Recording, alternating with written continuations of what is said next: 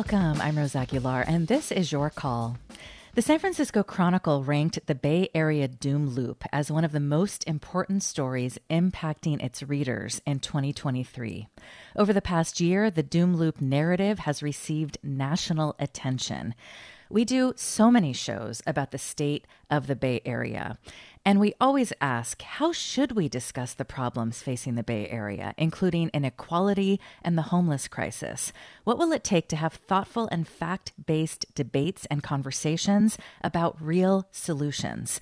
We would love to hear from you. What are your thoughts about the national attention that San Francisco and the Bay Area receives? What is happening in your community? We can talk about the problems, the solutions, but also just to have a thoughtful conversation about what we're dealing with. Because as we know on social media, things can get pretty ugly. So we'd love to hear from you, 866-798-8255. You can also email your call at kalw.org.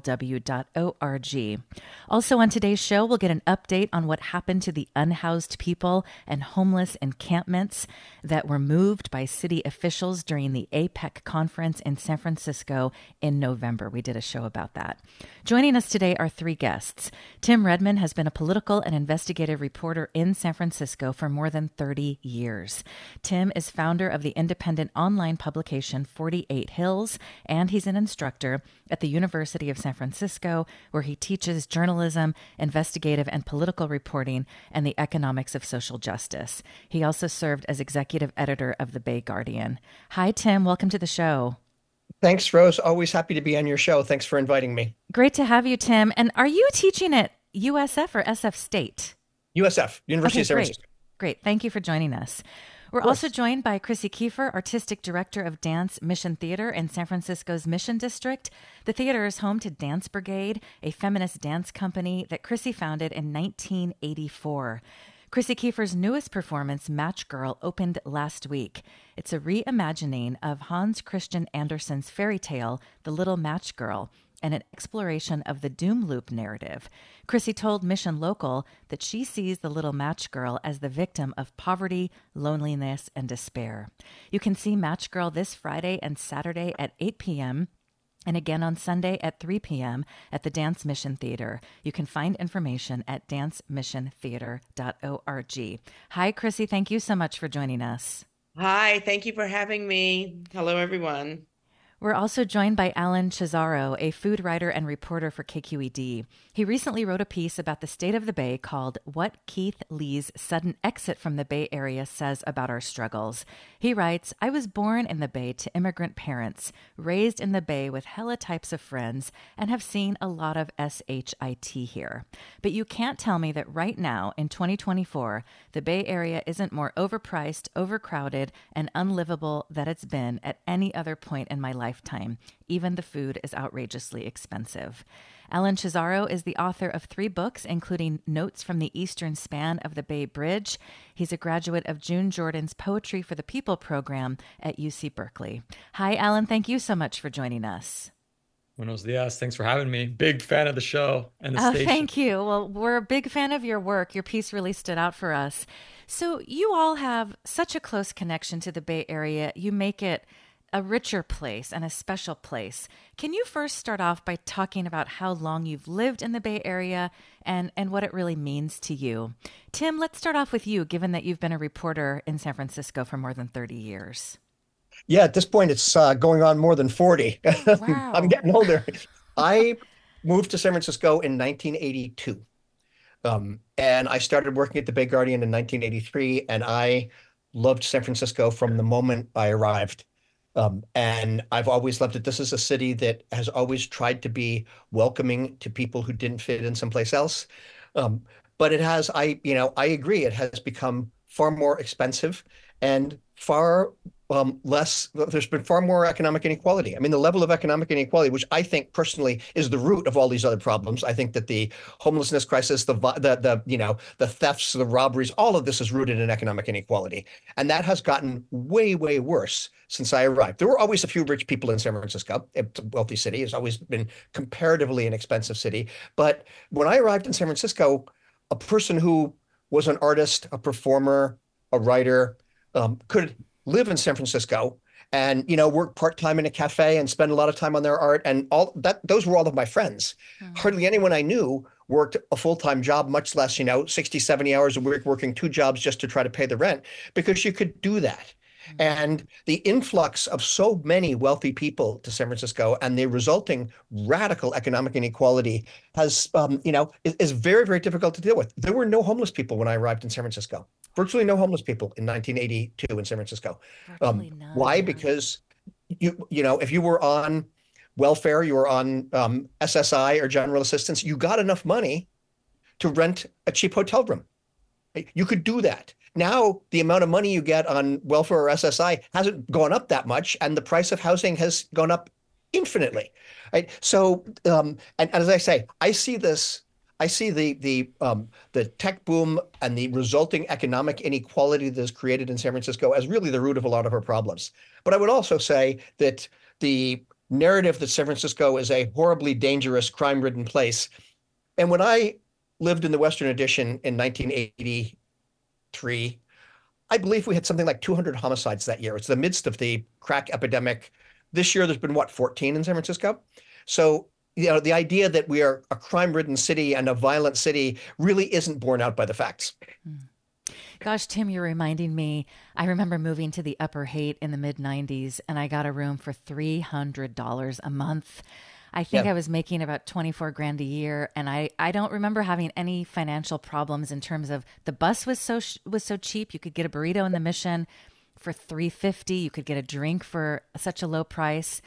And I just feel for young people out of college now because I see rooms posted regularly for $1,200 to $1,500 or more. Yeah, absolutely.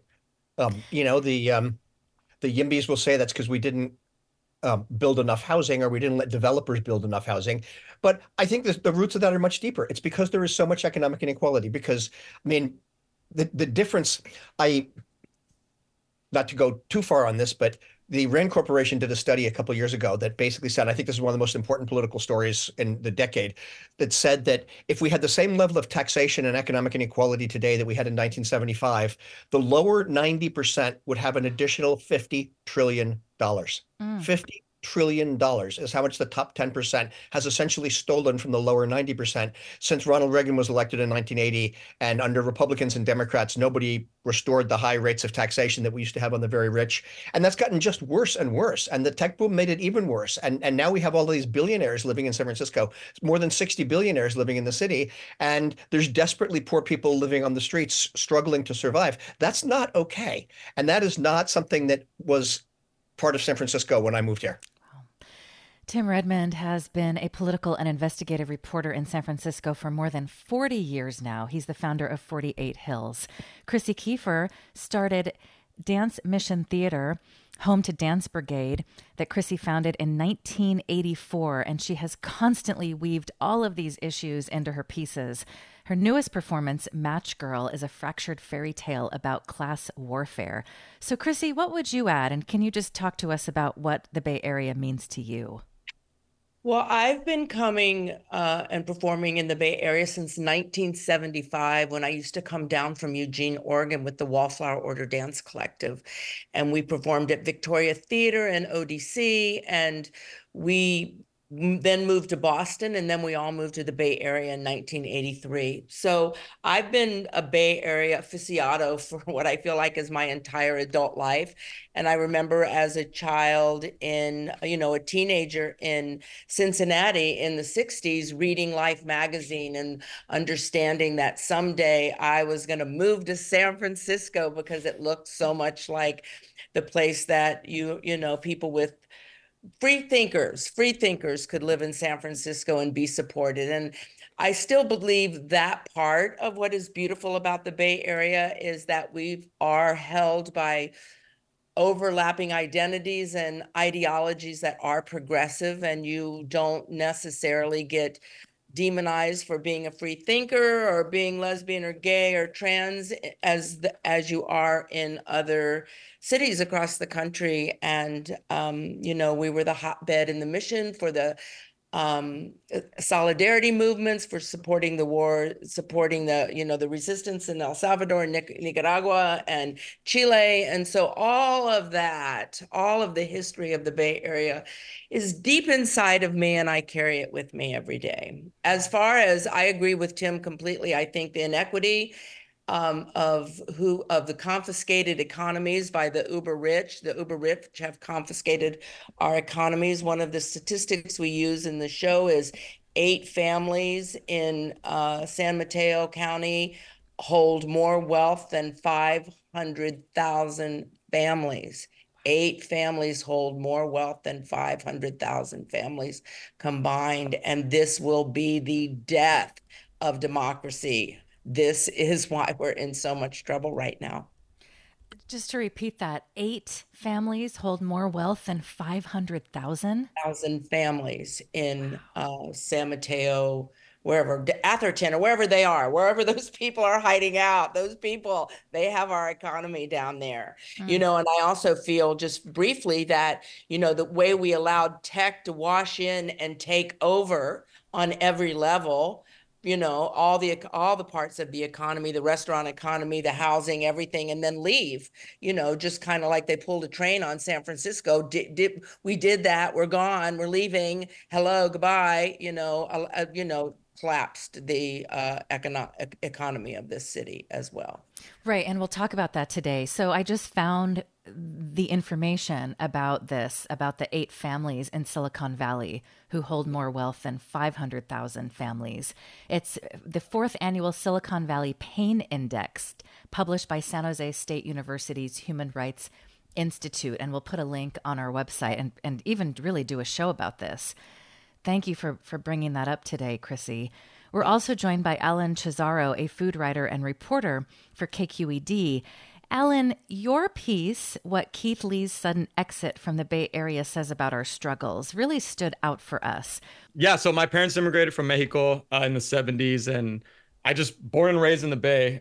Everything about the Bay Area, from the music to the sports teams to the political activism to the art to my education as a kid that, really struggled through school because I was living in a predominantly single parent environment. So I went to community college and I didn't take SATs, and I wasn't somebody that was sort of, I guess, groomed or geared to become a writer or an educator. But due to the caring, thoughtful, diverse, brilliant people of the Bay Area that it took their time to cultivate me and, add me to political groups when I was a teenager and pushed me to write when I was a community college student. And, I really give credit to the Bay Area communities, the people here, not the systems, not the political talking heads, but the actual educators, the artists, as Tim was saying, and as Chrissy was saying, that's what raised me, right? And being in this region, we have such a high saturation of people like that are open-minded and caring and loving and empathetic. And I feel like that's been instilled in me, just kind of marinating in these juices my whole life. So I'm very privileged in that sense. But that being said, and having lived in other parts of the country and seen a good amount of the world at this point in my adulthood, when I do come back to the Bay Area, whether it's from a trip or from living elsewhere for years, it does sadden me to see how so many of my friends have moved out, how my own mom has moved out of the Bay Area and got priced out of San Francisco over a decade ago. My cousin got priced out of San Francisco. My brother is basically got priced out of the inner Bay Area and lives on the outskirts now. And I just have so many friends and family members that aren't really physically around anymore. And it's just a reality that I think a lot of us that grew up here can sort of empathize with and understand. So I think that's the part that really makes it difficult for me. Well, I'm sorry, Alan, to hear about that you lost so many loved ones. It's okay. I mean, like I'm saying, I think there's so many Bay Area people that I know that this is just our reality. And thankfully, most of them are still alive. They're just not necessarily in the Bay Area. And as Tim was saying, a lot of it's just the economic disparity and how exorbitant the cost of living here has become, from gas prices to rent to food to every imaginable aspect, gym memberships, like literally every dimension of our life. We're paying the highest cost for what I would say is a pretty small gain or yield. And again, I'm not alone in this. And I think that's why the piece that I wrote, I got a flood of emails and DMs from people, text messages of people just saying, I felt so seen and thank you for writing this. And I wasn't sure how to articulate it. So I think in that sense, I was speaking for many people, I hope. I know for myself and a lot of people I know in my life. And that's just the reality we're dealing with here in the Bay Area. Chrissy, what Alan has described, I know that you can relate to this because we've had you on so many times talking about how the dancers that work with Dance Mission Theater have had a heck of a time paying rent and making ends meet in the Bay Area. So can you talk about what we lose when people who are so invested in this place have no choice but to leave, and then the small businesses whose families have been here for decades have no choice but to close? Well, couple of things. Most of the dancers that are in this show live in the East Bay, and that's been a phenomena forever just because the real estate is it's so much cheaper to rent over there than it is to rent over here.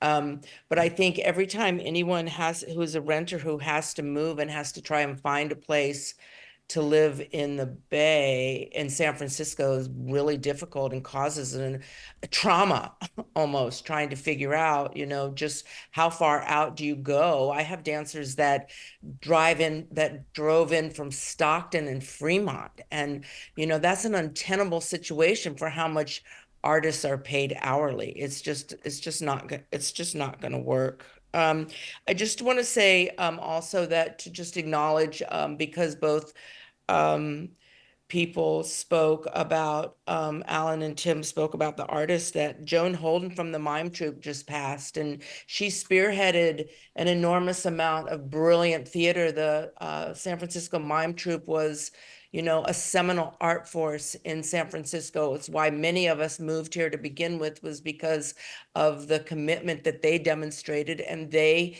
dealt directly with class inequities their entire 75-year history at this point. I don't even know maybe it's not that much, 60-year history. So I just want to acknowledge that one of the women that really made the San Francisco what it is no longer with us, but her legacy will stay on. And, we will all continue to fight the way the Mime Troupe has fought to keep San Francisco, the incredible place that it has been for artists in this city. Today, we're joined by Tim Redmond, who's been a reporter in San Francisco for more than 40 years. He's founder of 48 Hills, an independent online publication, and an instructor at the University of San Francisco. Chrissy Kiefer is artistic director of Dance Mission Theater in San Francisco's Mission District. I hope you can see Match Girl, which opened last week. It's a reimagining of Hans Christian Andersen's fairy tale, The Little Match Girl, and an exploration of the doom loop narrative. You can see Match Girl this Friday and Saturday at 8 p.m. and Sunday at 3 p.m. at Dance Mission Theater. Alan Cesaro is a food writer and reporter for KQED. He recently wrote about the state of the Bay, saying, "You cannot tell me that right now the Bay isn't more overpriced, overcrowded, and unlivable than it's been at any other point in my lifetime."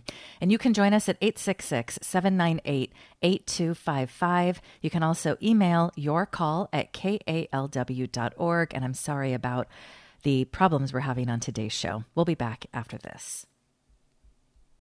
This is Your Call. I'm Rose Aguilar. Today, we are talking about the state of the Bay Area and the doom loop narrative that we read about in the national media. We'd love to hear from you. How should we discuss the problems facing the Bay Area? What's happening in your community?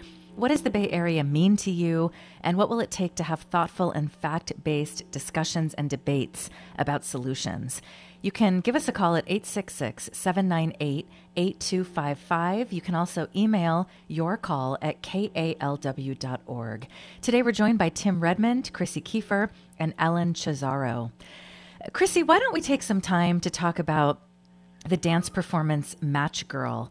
You told Mission Local that you were fueled by the widespread death you saw in the Tenderloin while working on a mural during the height of the pandemic, and particularly the contrast you saw between the city's mobilization to prevent COVID deaths and the lack of attention paid to the body count, the mounting body count from fentanyl. Yes. I did say that because that's what I saw. I mean, it was horrendous. I was in the Tenderloin for a year and a half working on this mural project all during COVID. And, things became completely unglued there. And what was some horrible statistic, 1,500, 1,800, the 14 doesn't matter, in the hundreds of people died in the 2 years of the COVID lockdown compared to 250 people who died from COVID here. And I don't think there was any effort paid attention down there at all to how terrible things were going. And I think what's so stunning about this whole fentanyl thing is this crisis is getting worse and worse and worse. It's in every city. People are dying in every city, and not less people are dying. More and more people are dying. The drugs are more and more, and people are addicted every which way and up. And so I feel like we're losing a whole generation of young people who can be activists and have a voice in the future of this country. That's not really deeply addressed in our show, but I hold it as, a thought form that causes me to continue to do the work that I do. I mean, the numbers are really just shocking. The Chronicle had a piece just a couple days ago about this, and they found that the total number of deaths in 2023 in San Francisco alone was 806. Yeah. Ugh. Yeah. So in 2 years, that's 1,600 people died of drug overdosed on drugs here. And you also said in that interview that everyone in the show has lost people or knows people who've struggled with addiction. It's very close to home. Yeah. There's people, everybody knows somebody who's died from fentanyl. We had a very, very important part of our dance community, which I don't know that it was named as fentanyl, but Robert Henry Johnson was found on the streets and was a John Doe in the morgue for 3 months before people were able to locate him. And this was one of the people that was the artist that we're talking about, who set a standard in San Francisco of creativity, genius, and forward-thinking ideas. So it's everywhere. It's children of friends. It's dancers, children. It's all over the place. It's all over the place. So one thing we're trying to do is change the stigma, because I actually hear from a lot of forward-thinking people, lock them up and put them behind bars. Right. Well, that's the other part of this. I mean, Tim, you've covered San Francisco politics and money in politics for many, many years, and you've got so many pieces about the upcoming election. You write that two of the city's leading oligarchs, Ron Conway and Chris Larson, have donated $350,000 to a measure that will undermine police accountability and won't do much to address public safety. You write, in fact, it could have the opposite effect. Can you tell us more about this? Yeah, and I'm sorry if you had trouble getting me before. We had where I live, there's a complete power blackout. So I lost connection, and I've got only shaky cell phone service, so I will do my best. Okay, you sound great. Thanks. Okay, good. Well, okay, yes. So we are seeing an attempt at a hostile takeover of San Francisco politics by a small handful of billionaires. We're talking about, Chrissy was talking about the 8 families in Silicon Valley. Well, there's about five or six people in San Francisco who are very, very wealthy, who seem to have decided that they want to control our local politics completely, and that they don't want anyone in office who might even talk about trying to tax them or regulate their businesses. That this is, they want the city for them, for the billionaires, and not for the rest of us. And they are putting up their money. I mean, this Proposition E, this thing that they put $350,000 in, like, why? I mean, it would basically allow the cops to use force without reporting it as often. So in other words, cops can beat people up and not have to go through the paperwork of reporting use of force, which is a problem because we have a very serious problem with racial disparities in use of force in San Francisco. And I mean, radical racial disparities in use of force by the police. And we only know that because they have to report it. Right? It would allow the police to engage in high-speed chases in the narrow streets of San Francisco. It would allow police surveillance, including the use of drones, to surveil people, facial recognition, all this, and then basically they wouldn't need to get approval from the Board of Supervisors until afterwards, right? So none of these things is going to protect public safety. Public safety also includes, for example, the 911 system and the fire department and the paramedics and public health nurses, and so many things go into public safety, all of which the mayor now wants to cut. The 911 call center is so short-handed now that if you call, you often get put on hold, right? But meanwhile, we're going to give all this money and all this stuff to the cops.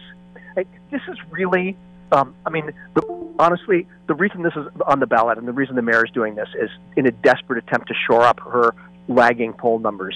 But what we're seeing here, the important thing is, Prop E is one thing, but the important thing here is that what we're seeing is a handful of billionaires using their money to try to control San Francisco politics. And, and frankly, that's going to lead to more economic inequality, which, as I said earlier, is the root of all of these problems that we're seeing. In your piece, you ask, why would a couple of tech billionaires be funding a measure addressing police policy in San Francisco? Chris Larson told The Standard that Mayor Breed asked for the money and he gave it because society overcorrected after the murder of George Floyd. What a statement there, Tim. What a statement.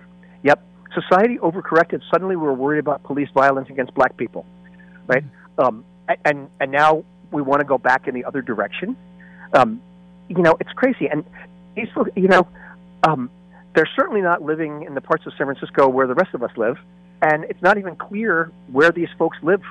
Chris Larson is registered to vote in San Francisco, but in his his campaign finance disclosures, he lists an address in Antioch, and then he lists San Francisco, but gives an Antioch zip code.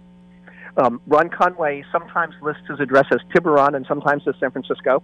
I'm sure these folks all have multiple houses, but they're not living in the same world that we are. We have a question from Joel, and I'm not sure either any of you stated this directly, but it is an important question because it does come up. What is the empirical evidence linking big tech or tech booms to San Francisco's disparity and the doom loop? Tim, do you want to take that first? Oh, yeah. No, the empirical evidence is very, very clear. Just look at the numbers. Look at the fact that we now have 68 billionaires in San Francisco, almost all of them through the tech or venture capital industries. And we have 8,000 homeless people on the street who can't find a place to live. This is different than it was 30 years ago. All right. Something has changed. And what has changed is a huge influx of very big money into San Francisco. The reason things are so expensive, I would argue, the reason housing prices are so expensive in San Francisco and in other big cities is because we have created such economic inequality that some people can afford multi-million-dollar homes and other people wind up on the streets. This is, the data on this is incontrovertible that over the past 40 years, economic inequality in the United States has increased dramatically, largely because of changes in the tax structure that were approved by Congress and at the state level that have allowed some people to gain massive fortunes and other people to make, $1 billion a year and not pay much taxes on it, which allows them the money to spend, $24 on a piece of avocado toast and $1 million on a house. So the evidence is pretty incontrovertible that this is what's happened. Alan, in your piece for KQED, what Keith Lee's sudden exit from the Bay Area says about our struggles, and again, we'll talk about Keith Lee, who he is and what happened when he came to the Bay Area. Before we do that, what really strikes you about how young people are responding to all of this in the Bay Area? Of course, there's a wide array of opinions, but what really stands out for you? It's definitely mixed. As I mentioned earlier, I was a high school teacher for over a decade. I taught at the Oakland School for the Arts, which is a lovely community of young, brilliant minds.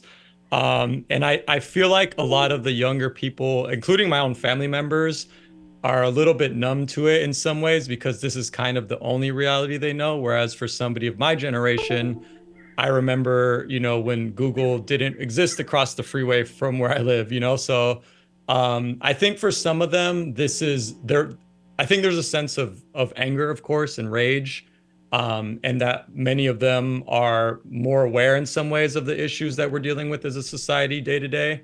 But I don't know if they have any way to compare to what it was like before. So I don't know. I guess I very much admire young people and their creative thinking, and I often listen to them. And they make their videos that are provocative in ways that older generations don't always comprehend, including myself. But I do think that they're aware. I just don't know if any of us necessarily know what to do about it yet, besides talking about it. And I just want to, Tim's comments here have been super insightful. Like, these are important things that I think I didn't know that these things about, these billionaires and their living situations. And I think one of the solutions is just sharing more information and raising awareness around these things, because I can feel it as somebody that's lived here my entire life, and I have seen all of my neighbors change, and I know my neighbors now work for Google and Amazon because they told me. But I don't have like empirical data to prove that, but I see it every day, right? So I think just hearing all of our narratives and sort of pooling our collective experiences together is one of the ways to do that. And young people are definitely one of those voices that we need to hear.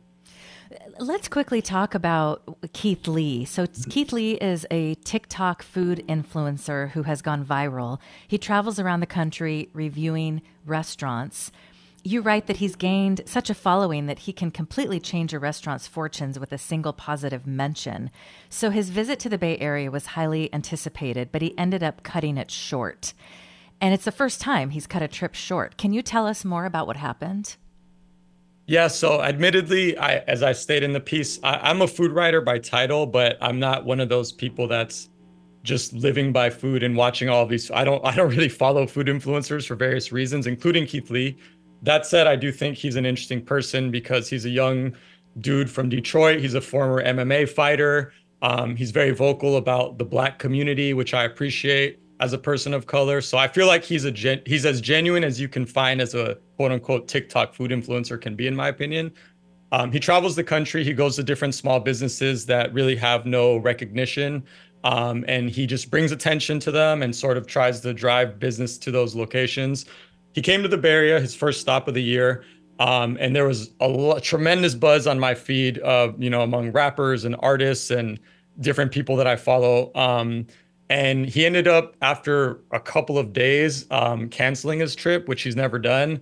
And he made a video stating basically that, the Bay Area is not a place for tourism right now, that he was quote unquote shocked by what he saw here, and that the people of the Bay Area are just trying to quote survive, which I found to be really compelling and sort of out of the norm for some of these, again, quote unquote influencers on the internet. So it caught a lot of attention, and a lot of Bay Area people responded, some negatively, some were joking about it. But my piece was essentially saying that I think this is what we need to hear as Bay Area people. It sometimes takes somebody from an outside perspective who hasn't been sort of conditioned to see homelessness and houselessness as an everyday reality. And when you sort of take somebody that doesn't know that as their reality and put them in our environment, they're quote unquote shocked by this, right? So yeah, my piece was really just saying that I agree with Keith as a lifelong local to the Bay Area. And I think more of us kind of need to admit that we have a lot of issues here, because I still have a lot of family members and friends that are like, oh no, well, that's what it's like everywhere. And I'm like, no, that's not what it's like everywhere. I've been to Tokyo, with the biggest city on the planet, and I saw, I think, one homeless person in 2 weeks, right? In the city, the biggest city in the world. And I can drive down the street from my house in Mountain View and see 5 homeless people in Silicon Valley, within the span of a few blocks, right? Kind of thing. So yeah, he just stirred the pot in what I think is a provocative and healthy way. You quoted a number of people who reacted. Oakland lyricist Tajai from the Mighty Souls of Mischief chimed in, agreeing with Lee. This is not to be a doomsayer or be negative about the Bay, but I think we've gotten used to some SHIT, y'all. This is not normal. Popular San Francisco artist Stunaman02 said Keith Lee's synopsis of the Bay was necessary, humbling. Environmentally, the Bay is a shell of itself, overpriced, not as kraken as it has been in the past, and economically, Oakland is being stripped, unfortunately. East Oakland rapper All Black said he was embarrassed. So let's talk about what will it take to bring in the context that is needed, the conversations about inequality. Tim, what are your thoughts about that? Because as you know, the conversations we hear on social media can get very, very ugly. And there's just so much money now in politics and money funding certain campaigns and propositions that affect these issues. I know it's really tough, and also, the local media world has shifted. The Chronicle is way smaller than it was. The Examiner is a shadow of its former self. It takes, shows like this and this kind of discussion to get us to at least get the ball rolling. But I think we need to talk about. I think that the word economic inequality needs to be part of our regular political discussion, because it's really easy to say the problem is we didn't build enough housing, or the problem is homeless people are on drugs, or the problem is this or that. But the reality is there are roots to this. There are reasons why all of this is happening, and it is not happening all over the world. It is happening in a lot of in the United States. It's not happening all over the world. There are plenty of places in the world where there's no homelessness, and one of the reasons for that is these are places that do not have the level of economic inequality that we have now in the United States. It has to be talked about. When we talk about solutions to this, we have to talk about it in that context. And really, there is no solution to the problems that are facing American cities and the San Francisco Bay Area that does not involve the billionaires giving up something. It just doesn't. There is no solution that doesn't involve some form of redistribution that takes some wealth and income away from the very, very rich and redistributes it. And that's not communism. I mean, in the United States under those radicals, Dwight Eisenhower and Richard Nixon, we had a tax rate of 80% on the very, very highest incomes, right? We had a quarter or more of the private sector workforce was unionized.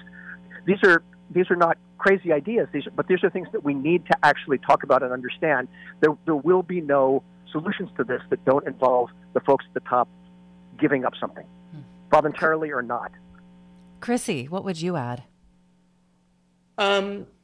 Well, just in terms of the housing situation, like I went to look at some of this housing that's been built, that like 50 Jones Street, that was built for single tech people who were going to spend most of their time in Silicon Valley, but could have a pad in San Francisco, and they were making enough money, that they could pay $3,000 a month for a very unattractive apartment. And when I went and looked at these apartments, I'm like, how much of this building is filled up? And they're like 50%. And that's true of all these big apartment buildings that got built during tech. They are not full. There's nobody living in them because the housing is super expensive. It's not family oriented at all, and you feel like you're getting ripped off. There's 200 parking space wait. There's no parking downtown anywhere.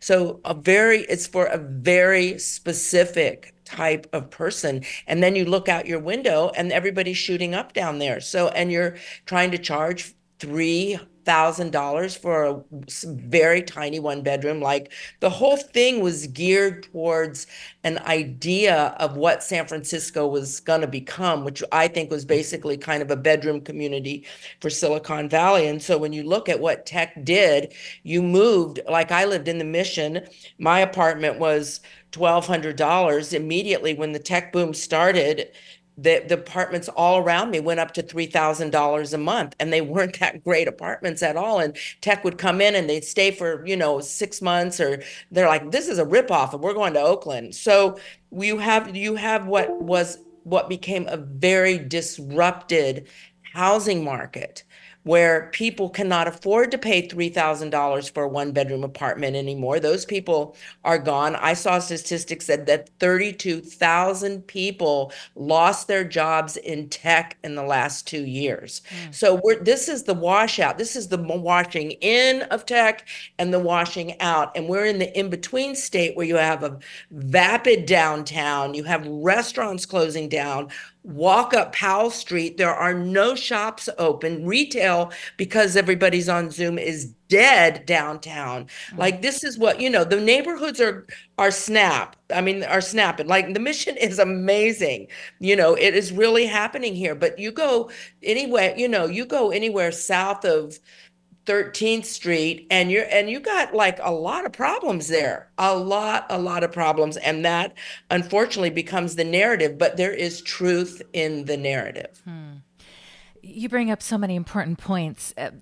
Tim, to Chrissy's point about empty homes, Chris writes, How much of the housing shortage is due to an influx of foreign money investing in real estate? As an Yeah. anecdote, I remember a number of years walking around Pacific Heights after dark and seeing many homes with no lights whatsoever. This was not Friday or Saturday or during the summer. It was a fall weeknight. Where are all those people? So, Tim, Cron has a piece from October of 2022. The city's budget and legislative analyst office revealed that 61,000 homes were vacant in San Francisco in 2021. And you've written about this. Yes, in fact, many of the newer condo towers that were built downtown are very sparsely populated because a lot of people bought those purely as investment properties. Those, multi-million-dollar condos, and a lot of that was money from other countries. People want to find a safe haven to invest their money, and luxury housing in San Francisco and Manhattan and LA and in Vancouver and a few other places became the place where you parked all of that money. So we saw all of this big influx of money. There's also a bunch of people who bought fancy luxury high-rise condos in San Francisco who live there 2 weeks a year. They keep it as a pied-à-terre for when they want to be in San Francisco. That is not solving the housing crisis that we're facing, and it is very, very common. An awful lot of housing that has been recently built in San Francisco is not occupied by people who make San Francisco their residence full-time, and it's certainly not helping people who are struggling to find a place to live in San Francisco because these are priced at a level that no one can afford, that average people can't afford. So I think that's absolutely true. There's an awful lot of vacant units in San Francisco that are either landlords holding them off the market, hoping they can get higher rent for them later, or people just buying them as investment properties and not living in them. And we've seen this. I have actually walked through some of these downtown towers and knocked on doors and asked people, what is it like living here? What are your neighbors like? And people are saying, I don't have any neighbors. I'm the only one on this floor. There's 12 apartments on this floor, but I'm the only one here. The rest of them are either investment properties or pied-à-terres. Yeah. Wow. Well, I wish we had more time. We're going to continue doing shows about this. We have about 3 or 4 minutes left. So why don't we just get final thoughts from all of you? In some cases, I feel like these conversations are so important, but what's going to move the needle so we can actually get action on this and we don't have these homeless numbers increase, the number of people dying from overdoses increase? Alan, what are your thoughts based on what you've been thinking and seen on social media about these issues? Much easier said than done, but just being extremely disciplined and vocal and just being mindful that every time you buy something on Amazon, instead of going to the bookshop that you have to admittedly, probably drive to, and I know it's a hassle, but that contributes to a lot of these businesses being unable to pay their rent.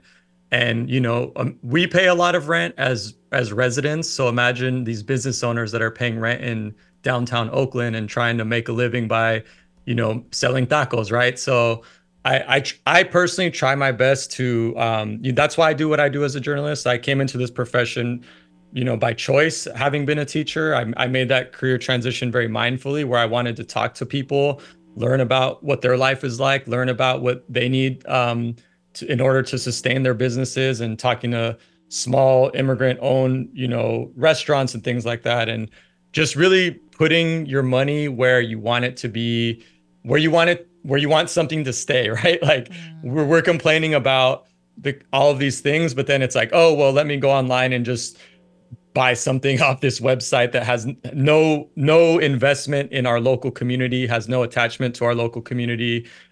Couldn't care less what happens to your neighbor or to the local businesses here. So again, much easier said than done. But I just think staying disciplined and sort of, more or less boycotting certain things, and just, the power of the dollar does say a lot. So that's how I try to do it. It really does. Thank you for that. We'll definitely do a show about these issues. So important. Chrissy, your final thoughts. We have about a minute left. I used to describe the Bay Area as San Francisco, Oakland, Berkeley as 3 unambitious towns tied together by creativity and social justice. And then tech kind of came in and transformed San Francisco, which kind of rippled out everywhere. And I think it all needs to collapse, which I don't think we're very far from that. And then I think the kind of the bottom up will create something entirely new if something new can be created. But I don't think we're getting out of this easy. And I think as you see the amount of homelessness, the environmental degradation, the number of young people dying from fentanyl, it's almost like they're being murdered. And I think we need to hold on to our hats because it's going to be a scary ride. Tim, what would you add? Listen to this show. Read 48 Hills and other alternative media. Look for people who are talking about root causes of some of these problems and not just short-term fixes. We're not going to solve the fentanyl crisis by putting more cops on the streets and arresting more people for using drugs. People don't just wake up in the morning and decide, hey, I'm going to go become a fentanyl addict. Right? Yes. This comes out of poverty and desperation. And Yes. unless we can start looking at some of these root causes and talk about what we can do about these root causes, everything else is just a Band-Aid. Yeah. Tim Redmond has been a reporter in San Francisco for more than 40 years. He is the founder of 48 Hills and an instructor at the University of San Francisco. Alan Cesaro is a food writer and reporter for KQED. You can find his piece, What Keith Lee's Sudden Exit from the Bay Area Says About Our Struggles, at yourcallradio.org. Chrissy Kiefer is artistic director of Dance Mission Theater in San Francisco's Mission District. Her newest performance, Match Girl, is a reimagining of Hans Christian Andersen's fairy tale, The Little Match Girl, and the exploration of the Doom Loop narrative. You can see Match Girl this Friday and Saturday at 8 p.m. and Sunday at 3 p.m. at Dance Mission Theater. Find more information, dancemissiontheater.org. They have a number of other amazing performances and dance classes always coming up in the coming months. Tim, Chrissy, and Alan, thank you so much for your work, and thank you for joining us. Of course, thank you for having me. Thank you. Thank you. And if you have any show ideas related to today's discussion, we'd love to hear from you. Your call at kalw.org. Thanks to Savannah Harriman-Pote for producing today's show and Kevin Vance for engineering our show. Thanks for joining us. I'm Rose Aguilar. It's Your Call.